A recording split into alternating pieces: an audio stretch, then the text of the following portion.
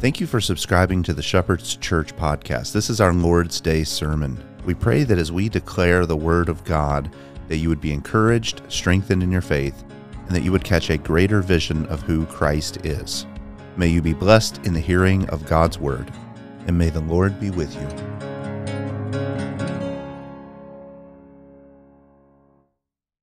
As we begin this morning, I wanted to kind of open with an interesting little historical tidbit. As someone who likes to fancy himself a student of history, I find it not very difficult to look into the past and kind of anachronistically question the thought processes of different men and women through the centuries. You know, in hindsight, for example, it's easy to look at someone like George Custer, if you're familiar, and Battle of Little Bighorn, thinking when he led this attack against this Native American alliance, these group of tribes, it's one of the biggest blunders in recent military history. But 2/3 of his regiment was killed, including himself, that day when he did that. And so it's easy to look back and say, what was he thinking when he did that? But there's certainly in those moments things that maybe we didn't have sight to, and always we know hindsight is 20/20, as they say. And so it's easy, again, to look back and kind of Monday morning quarterback certain decisions, certain things throughout history. But again, not generally is that a fair way for us to evaluate historical figures. On the other hand, I do find that there are some decisions historically that make such little sense that it's difficult not to even scoff that these decisions were made at all. These ideas existed. For example, some of you may have heard of a group called the Shakers. This is a very fascinating group of professing Christians, really got their rise mid-18th century in England. And they have quite a few interesting distinctives, something people will probably say about us as well. But they have quite a few interesting distinctives that I can't go into all of them, but one of them that is particularly of interest this morning that I wanted to highlight is they were a celibate community, meaning there was going to be no way for them to have children of their own naturally. In time, again, they kind of got their rise mid-18th century in England. In time, they moved, or some of them moved to the American colonies. They established a number of sort of communities, communes, similar to like how we would imagine the Amish to live today. And over these past couple hundred years since they made their move over here, they've had a very interesting experience. But from a numbers perspective, they really began to see a rise actually in the mid-19th century. So less than 100 years after they came to the American colonies at the time in the United States, their numbers across the country was starting to grow into the multiple thousands, just a handful of people growing into the multiple thousands by the mid-19th century. And what started had, again, a very small group was now growing. So not bad, not bad productivity. Seems to be a pretty good trajectory. Of course, though, they hit a little bit of a snag eventually. Some societal things are happening in the United States, mid-19th century, obviously leading up into the Civil War. And so there's a lot of things that are happening, a lot of things that cause changes for how people approach things like religious sects and fanaticism. And they started to see a very sharp decline in their membership. And obviously, they have no way to add to their number from within their own community. Again, celibate, no natural children. And so that decline really turned into a free fall over time to where eventually today, or actually in 2022, they did like a census, I guess, of the size of this group, the Shakers. And even though they had enjoyed that modest growth in that first 100 years, now the global population of the Shakers is 2. Not 2,000, not 200, not the 2 billion professing Christians that we have around the world. 2, just 2. And frankly, I'm a little surprised it lasted so long, to be honest with you. But I think the takeaway is very clear as we begin this morning. It's one that seems so obvious, again, that I can't even believe they didn't see it coming. Like, you look at it like, who would even think that would work? But they did. And it was working for a little bit. But without the ability to grow their number through the bearing and raising of children, their survival was entirely dependent on new converts. And because of that, it was incredibly tenuous at best that they were going to last for very long. At least without a more systematic approach to conversion, which we'll talk about this a little bit later on. I'd say like modern public education is probably probably would have served them well if they had control over that at the time. But anyways, we won't go into that.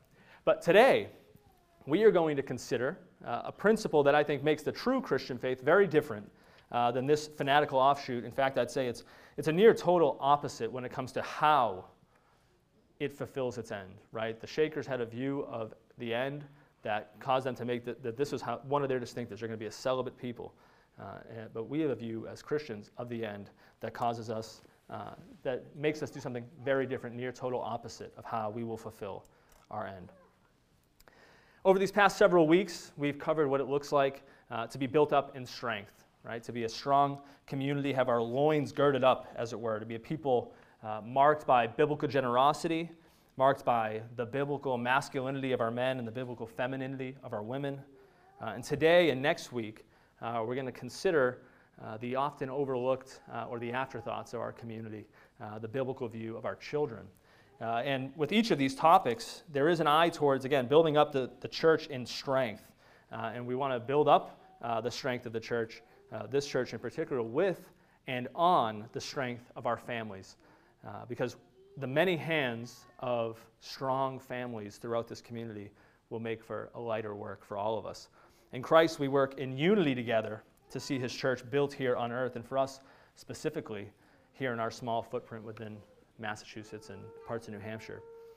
As a church that's smaller and younger in existence, it's tempting to be lulled into thinking that church is just about that once-a-week event. Let's give them a great experience on Sunday morning. It's easy to drift into thinking that slapping together a coherent service every now and then is all we really need to do, or even that's all we're required to do, right? It's even easy to think that. But the truth is, we know that we are, as Christians, called to much more than just attending Lord's Day services at a local church, although we are certainly called to do that. All Christians are called to an obedience to God in all things, all of Christ, for all of life. And you see, some succumb to the lie that Christians aren't required to attend to the moral law of God or his directives, right? For obedience, they'll cry legalism to anyone who would dare to make a claim like that. Others pick and choose what they want to obey, and then they'll claim grace as their portion to kind of cover for their disobedience. While the righteous path acknowledges our inability to keep the law perfectly, as we talked about earlier. That's why we need the perfect Savior, the Lord Jesus Christ.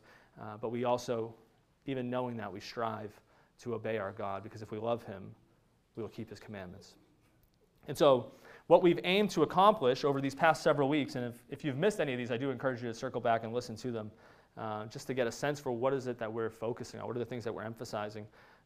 What we've aimed to accomplish is a consideration of the things that we as a community here want to be known by, and that we believe will help our fellowship here to grow strong, not only for today, but for generations to come, to be a community that can be a beacon of light to and a preserving salt to the lost and dying world around us. The world would have you believe that masculinity is a disease that men need to be cured of, or that women need to attain towards if they want to, or that femininity is the only right option if you're a man. Otherwise, you're an oppressor, not an ally. And femininity can be good for women, but only if they really want it, and even then, maybe not. And that childishness is only representative of one's physical age, right? Not their ability to engage in the world around them with maturity, which I think is why we've seen the rise in child mutilation and state-sponsored kidnapping from parents who refuse to go along with things like that. And even the idea that pedophilia is a legitimate practice from the wicked and perverse.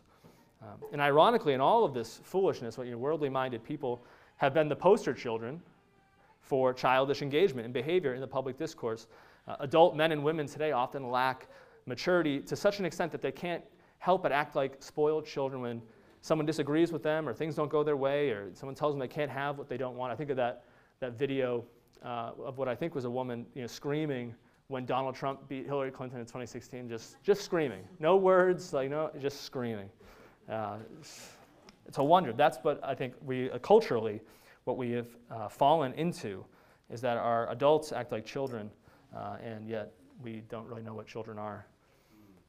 And so if we are going to be a people built up for the long haul to withstand the foolishness of the age, to overcome the powers of darkness around us, and to fully prosper, really, in the decades and generations ahead, then we must understand what it means to know all of Christ and for all of life, even in the earliest years. It's really overlooked, often ignored part of life, and yet it's so critically important to God's purposes in the world. And so with that, our purpose for this week and next, again, it's going to be kind of a two-parter. I would sum up as follows. This is, again, a message for all of us to hear, no matter how old we are, no matter what our station. This is important for us all to hear. Key principle this week that we're going to discuss is that children matter to God. Children matter to God. And therefore, this we'll cover more next week, we must all live in light of that. So parents, your children, they matter to God. Adult men and women here who maybe you have grown children, they're out of the house, or you don't have children yet at this stage of your life, the children in your midst here matter to God, and you have responsibility with and for them. And children, you matter to God. And so in our text today, we're going to see that God deeply values children as members of and participants in his kingdom. And so if you would, please turn with me to Genesis 18, and we're going to look in verses 17 through 19, as we're going to establish again that biblical principle that the children matter to God, not only as people made in his image, but particularly as one of the primary means through which he is going to bring about his purposes, his culminated kingdom. So Genesis 18, verses 17 through 19. Hear the word of the Lord this morning. The Lord said, "Shall I hide from Abraham what I am about to do? Since Abraham will surely become a great and mighty nation, and in him all the nations of the earth will be blessed. For I have chosen him, so that he may command his children and his household after him to keep the way of the Lord by doing righteousness and justice, so that the Lord may bring upon Abraham what he has spoken about him." This is the word of the Lord. Let's pray. Lord, as we consider your word this morning, we do pray for your help. God, that you would help us to come away believing your promises and your intentions all the more. Lord, help us to rejoice at the truth of your scripture. Lord, rejoice in the ways that you have revealed to us what you are doing, but not only this, Lord, but even how you intend to do it. Lord, that you would help us to be a people who would follow after you, engage in the work that you'd have for us. Lord, to be a people who love to obey our God. Lord, help this morning in the delivery of this sermon as well, or this message, that you would have your word stand before us this morning. Lord, may it not be the whims and fancies of a man, Lord, but may it be your word, your scripture that rings true here today. We pray for your help in Christ's name. Amen. So again, in our time this morning, we're going to focus on establishing that underlying principle of why children are important to God and then ultimately to his kingdom. And we're going to do that mainly from the text we just read. And then next week, Lord willing, we will consider how God has demonstrated this importance through redemptive history, not only in stating it, but how he even demonstrates it to us. And then further, we're going to consider how this importance of children applies to us. So a lot of application next week, not only to the children, but for all of us, and how we are to engage in this work that God's given to us in light of the principle, hopefully, that we come away with today. And so it goes without saying that children are different from adults. As we stress the importance of children as on par with that of adults, I want to be clear not to erase distinctions between them. They are different. Male children are not the same as male adults, and female children are not the same as female adults. There are good and obvious differences between them, mainly in their frame, right? Children are less able and strong as adults, hopefully, not only physically but also emotionally. But again, culturally, we see quite a different story. But there are obvious differences between them, and thus good and what should be obvious differences in their roles in the kingdom. One area where there is no difference, though, biblically, is their place in gathered worship. We often don't talk about that our children are here among us because we don't want to draw unnecessary distinctions between God's people. But for those who have, if it's your first time here, or you've been here for a couple of years, surely you've noticed that the children are here, and that's important to us. That's not accidental. It's actually a very intentional thing that we're doing, but it might be a novel concept to many, maybe even a source of frustration at times, which we are sensitive to, but is something that we are again aware of, and there's great purpose in it. Again, it may be a source of frustration. You're not crazy for that, potentially. You might be, but not for that reason. And so again, I thought it was necessary to mention that today, just because we are talking about children specifically, and we don't often call out their presence. But I will say that it's an important thing for us all to understand why they're here, and there's great purpose in it. So we actually have published a great blog on this from a few years ago. Maybe we could even include it in this week's newsletter, because it is really helpful to understand why they're here. But I'll summarize of why children belong in service with us for these two main reasons. One is the same reason why it's important that you're here, is that God is uniquely present when his people gather. We see this clearly stated in Matthew 18:20, when Jesus says, "For where 2 or 3 are gathered together in my name, I am there in the midst of them." It's really throughout the scripture we see this principle as the reality that God is present when his people gather to worship him they gather in his name. And so, again, children should be there in the presence of God, just like you should be there in the presence of God.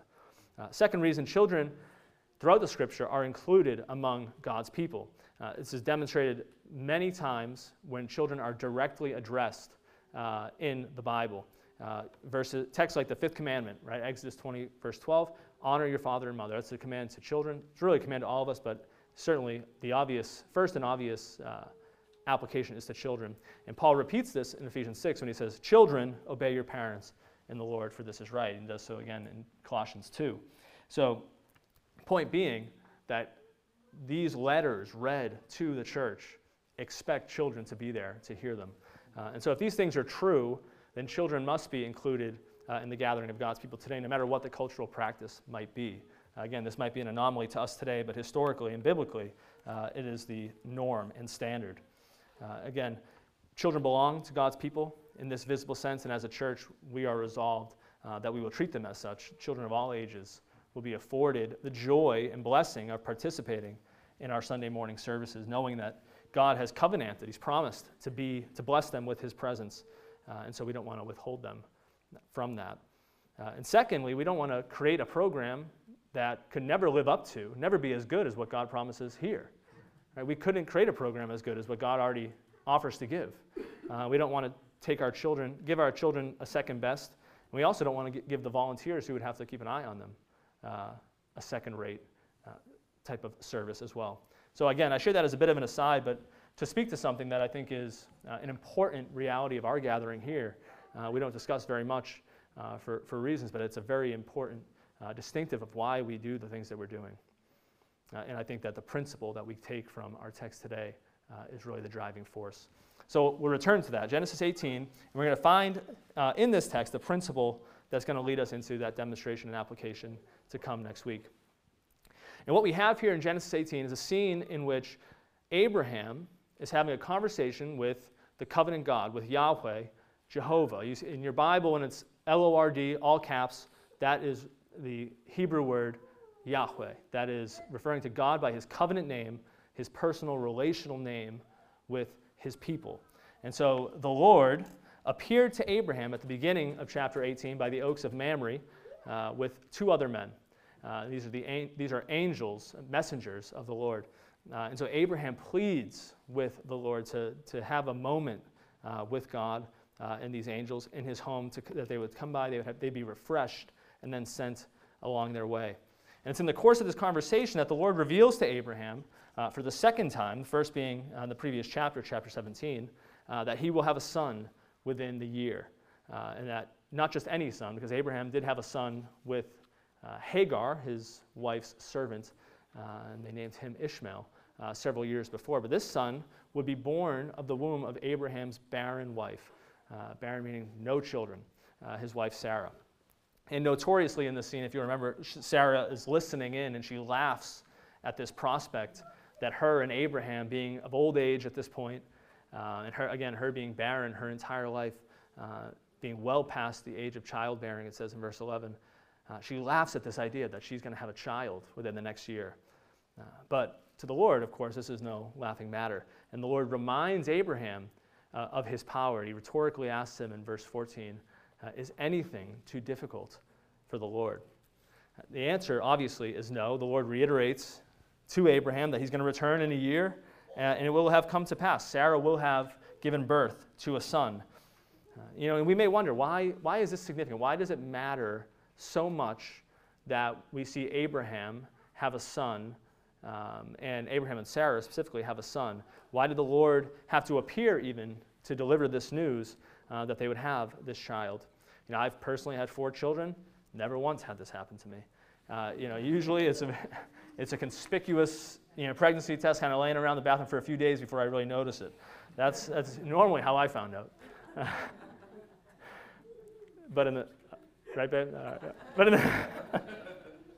But this is not an abnormal occurrence in the Scripture. I should say, throughout your life, this is not something you'll find in the books, what to expect before you're expecting or when you're expecting. You don't expect to hear a word from the Lord of what is happening.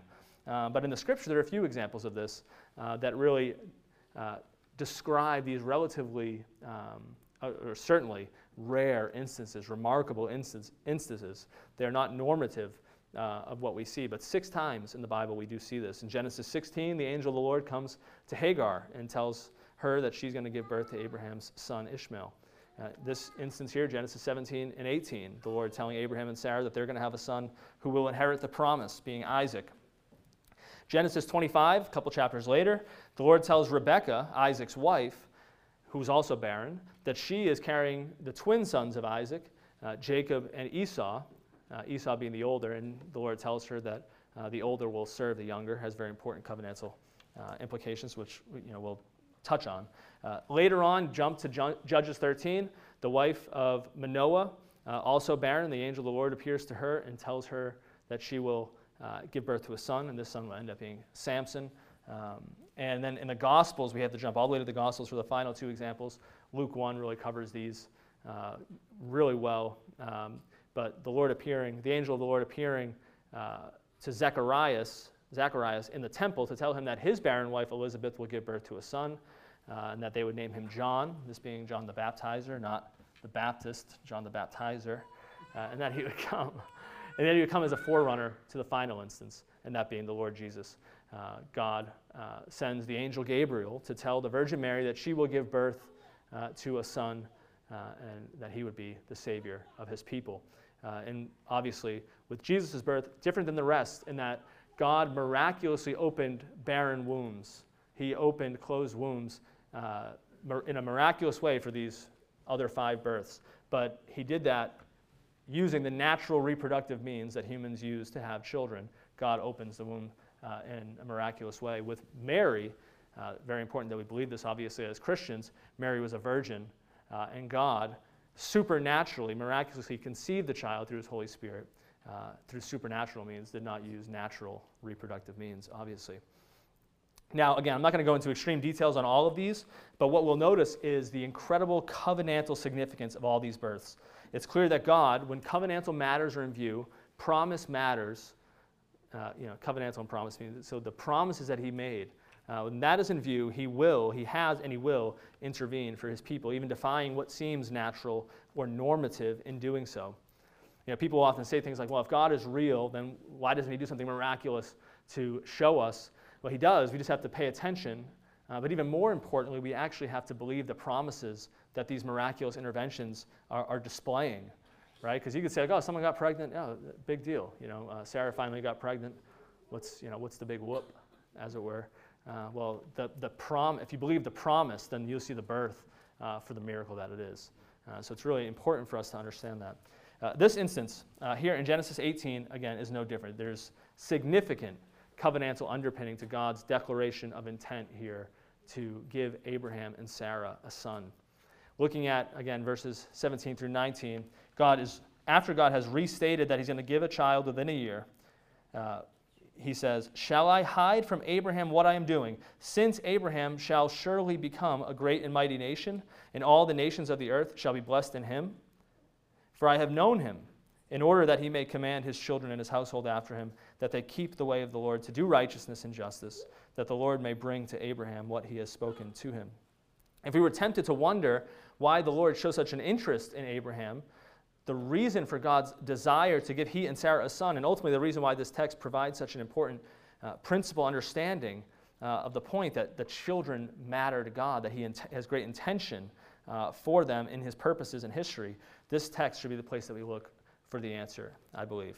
God is hearkening back here in this conversation to a number of previous conversations he had with Abraham, but most importantly, all the way back to the first conversation he had with him, with Abram, in Genesis 12, 1 through 3. Genesis 12, 1 through 3, when God calls Abram for the first time. Now the Lord had said to Abram, "Get out of your country, from your family, and from your father's house, to a land that I will show you. I will make you a great nation. I will bless you and make your name great, and you shall be a blessing. I will bless those who bless you, and I will curse him who curses you, and in you all the families of the earth shall be blessed."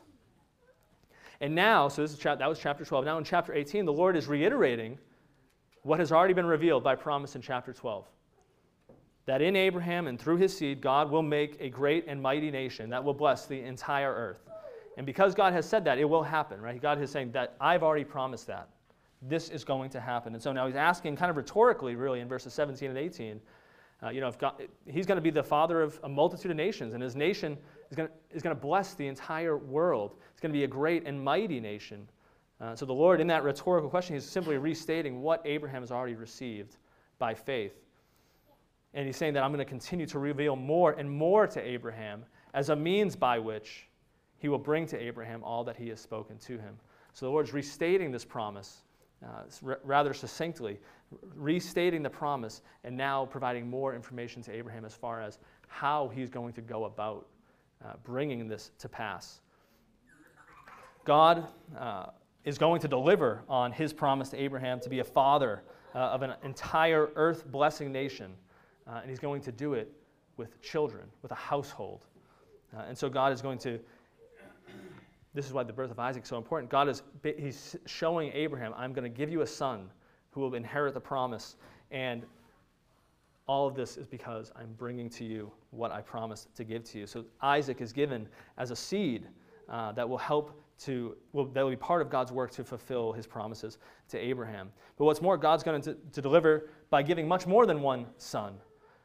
God says to Abraham at another point in Genesis that he will provide more than one son. He'll provide descendants more numerous than the stars in the heavens and the sand on the seashore. But again, Abraham's old. His wife is barren. They've been promised one son, but I can count I can count more than one grain of sand and more than one star in the sky. Right? So how is God going to do this? How is God going to bring about this world-swallowing kingdom? And the answer to this question is that God will send the seed of Abraham, right? God is going to send Jesus Christ, the Son of God, in whom all nations will be blessed. Jesus is the seed of Abraham in the truest sense that Isaac is only a picture of.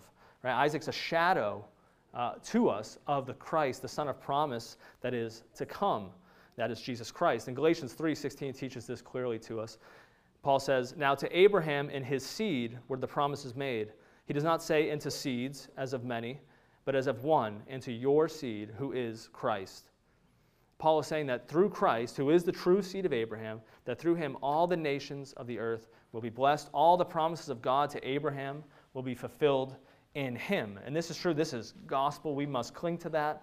This helps us to properly understand what the Scripture teaches from beginning to end, the connection between the Old Testament and New, Old Covenant and New, how God has worked in all of history, right, and how God will work as we look ahead in redemptive history. If we don't understand this, we can't possibly understand the past or the future as Christians. And so we must cling to this truth for all eternity, that Christ is this promised seed of Abraham. We must hold fast to that because Christ has been established as the Son who is the King eternal. Having said that, I do think that we are prone to maybe an overstatement of the implications of this truth. And we have to be mindful of this so as not to fall into the entrapments that come with that. Because it actually causes us to no longer, I think, properly understand and apply how God's promises apply to us. Sadly, again, many Christians today not only allowed this to fester, kind of this going too far on some of the implications, but they've fallen headlong in an embrace of it. We do know God will fulfill all promises to Abraham through the seed, which is Christ. We believe that, right? Again, we have to be careful of how far we take our implications there. The question is, by what means will he do that work? What is it that Christ will do to build this kingdom, so numerous that you can't even number it? And what I'm submitting to you today is that this is what God is telling us in Genesis 18. He's telling us the how he is going to do this. How is God going to give Abraham and Abraham's seed the kingdom that he promised? He's saying, I've made these promises to you, Abraham, and they're going to come to pass, but how's it going to play out? What am I expecting now of you in the playing out of this promise? Is God going to raise up sons of Abraham out of the stones, for this great and mighty nation? He certainly could, right? Jesus says as much in Luke chapter 3, that he can make sons of Abraham out of the rocks. Perhaps God will have us, like the early Christians in the book of Acts, go to the pagans, go to the Gentiles, and evangelize them all. That this might be the most effective way for us to build the church in the long run, is to be hyper-focused on missions, missions, missions. And for many today, it's this latter approach that seems to be the favored choice. And I probably would agree, it's better than the rocks strategy. But is it the strategy that God would have for us?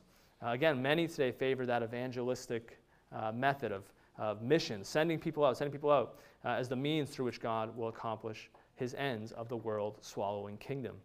And this isn't only even in that kind of moving, around the world or on the other side of the world, moving to the Congo or to Turkey or to China. That's not the only type of missions that I have in view here that I think people overemphasize. But it's also in this kind of common trope of Christian pastors, I think, to say things like, who's the one person you're going to invite to church this week? Who's that one visitor you're going to bring next week?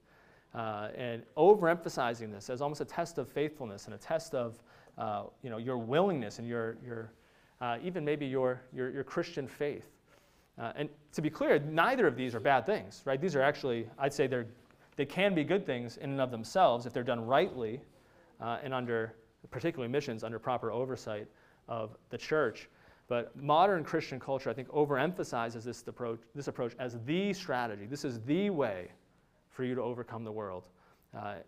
In the who's your one thing, that's a good thing. I think it's actually good to be intentional about the relationships that you're building and the people that you invest in, unbelievers included. And it's a way, Lord willing, to over time, again, if it is his will, to lead someone to Christ and to be, may that glorify God forever. I think that is a good thing to do.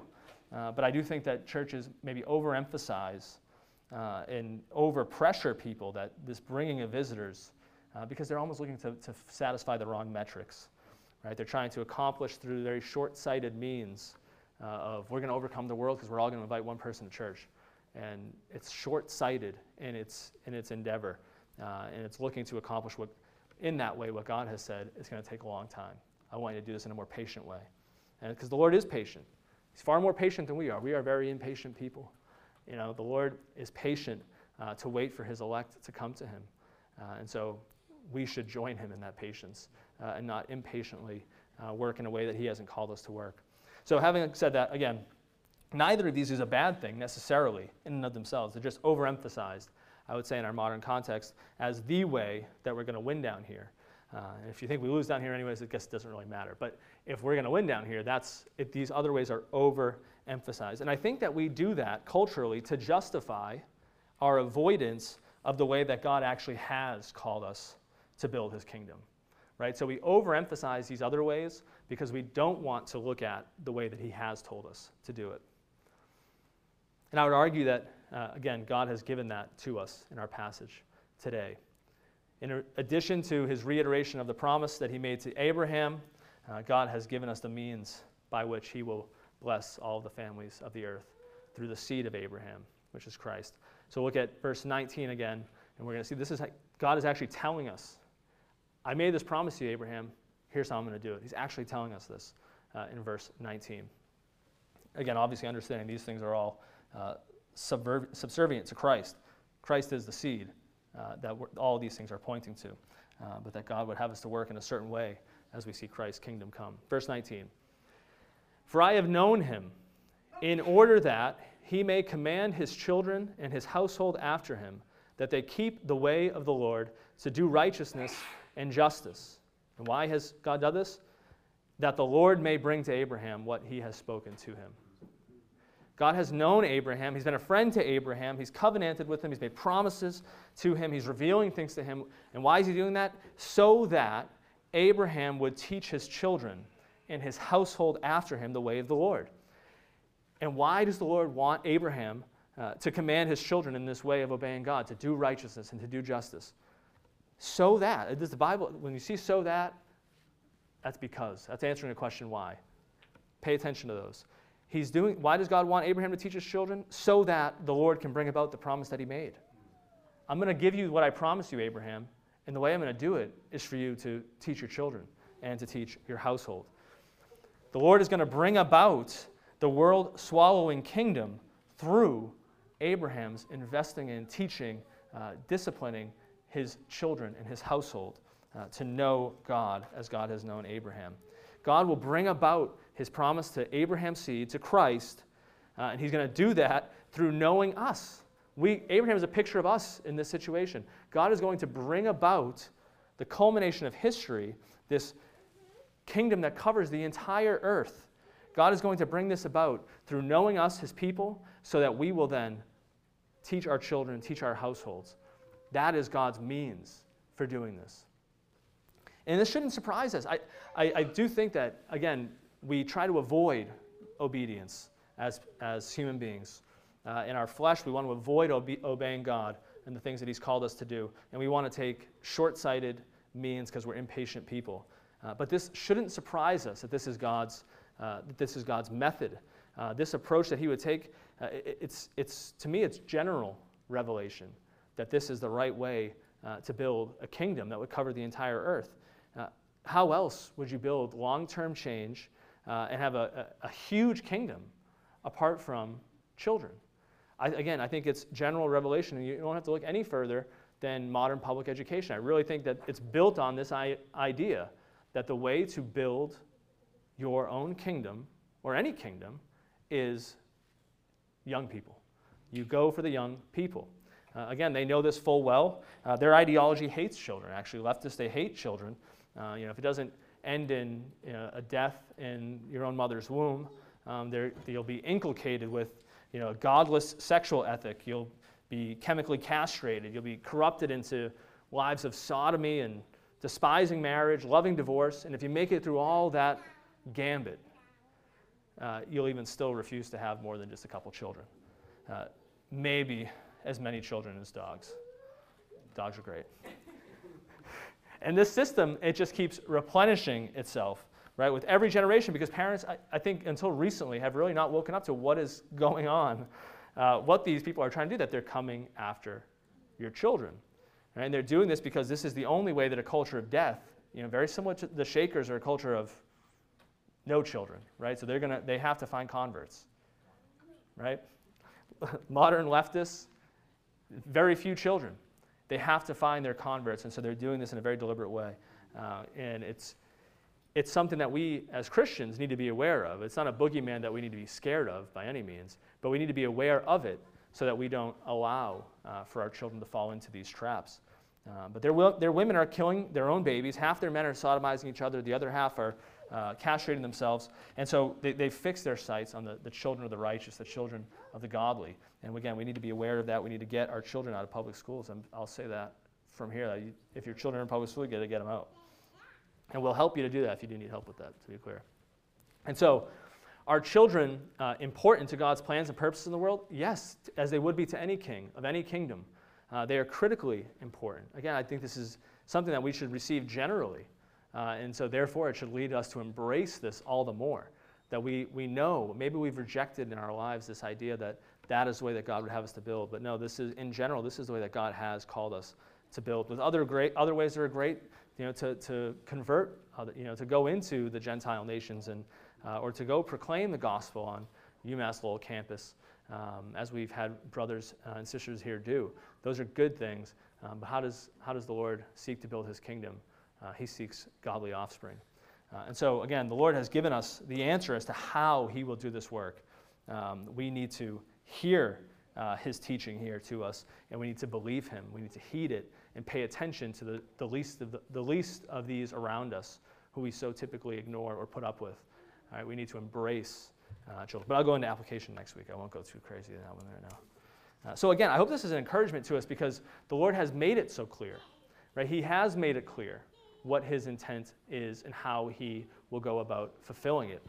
As a church that one of our distinctives being that we're post-millennial, right? We have a very optimistic view of the future. We believe that God is going to bring about his kingdom as we're seeing here. He's going to fulfill his promises to Abraham and to Abraham's seed, and we're going to, it's going to be one of those things where this kingdom will have no end. It will continue to spread, and the Lord will be glorified, and we believe in that strongly. We're very aware of this war for the cosmos that is going on, and we're even engaged in it. I think that's a good thing, right? We need to remain engaged in it because we believe that Christ is king, that the Father intends to give the Son all of the earth as his kingdom, and that through his Spirit, he's actually using the church, he's using his people to expand the borders of his kingdom. But one thing we have to be careful not to do is allow that high-level theology to dictate the way that we look at our lives. And let me be clear on what I mean by that. Often I think, we all know the expression, you miss the forest for the trees, you get too focused on the small stuff, you're not seeing the big picture. One of the dangers with the heavy emphasis, or not dangers, or potential pitfalls of heavy emphasis on this high-level post-millennial doctrine is that we actually miss the trees for the forest. We're too busy looking at the big picture, like, oh, that end is going to be glorious. The whole earth is going to be covered with the glory of God. There's going to be Christians everywhere. There'll be kings that are Christian. There'll be, that's amazing. Like, that is good. I can't wait for it. I get excited about it all the time. But we have to be careful not to let that be where we stop with our eschatology, our view of the end and how God is working. We have to look at the trees. Because the forest is not our fight. That's God's fight. He's moving his troops around to do the things that he wants to do. We're just soldiers. We have to engage in the battle right in front of us. And so if we're going to be a part of building Christ's kingdom and seeing the promise to Abraham and his seed fulfilled, we need to be a people who not only recognize that grander war, but recognize where our fight is in it. Right? So that's why this emphasis on being men in the biblical sense, engaged in God's work, in our homes, in the church, in our communities. Being women engaged in God's work in our homes, in the church, in the community. And being children engaged in God's work in our homes, in the church, and in our communities. It's incredibly, incredibly important that we know how to apply our optimism and we know how to apply God's law to our lives so that we actually are engaged in moving the ball forward, right? So this is critically important. Really, next week, like I said, that's where, from a children's perspective, where we really want to dig into what does that look like, not only for the children, but for us as well to help them. And so we have to be engaged in this. We have to be thinking about the battles that God would have for us and try to understand that how we can engage by faith and through the power of the Spirit to be obedient to his commands, because this is, again, how he intends to build his kingdom. Again, next week, we'll dig into that.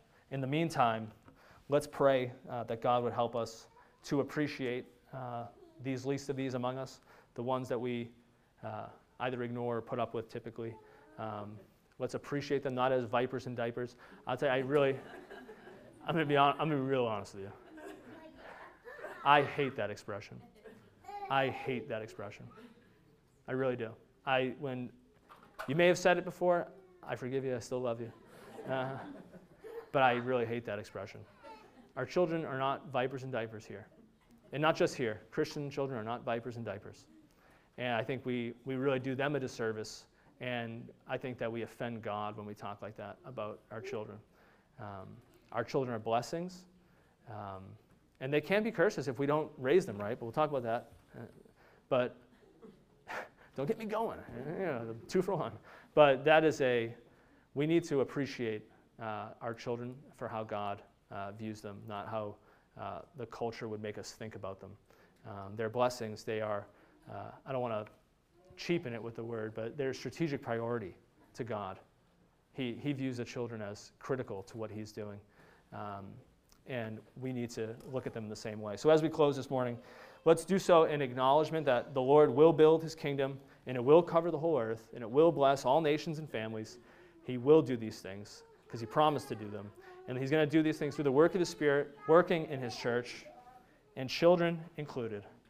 And so we should honor that call for godly offspring. Hear his voice when he warns us against dismissing these little ones.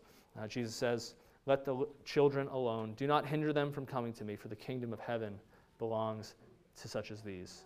He's talking about children. We're not going to spiritualize it and say that's childlike faith. He's talking about children, real children. The kingdom belongs to such as these. Let's appreciate them and help them as their brothers and sisters, fathers and mothers. Let's pray. Lord, we do thank you this morning for the children. Thank you that they're here. Thank you that you have called them just as much as you've called us to be in your presence, Lord. You have sovereignly placed these children in the homes that they're in, that they would be brought up in the faith.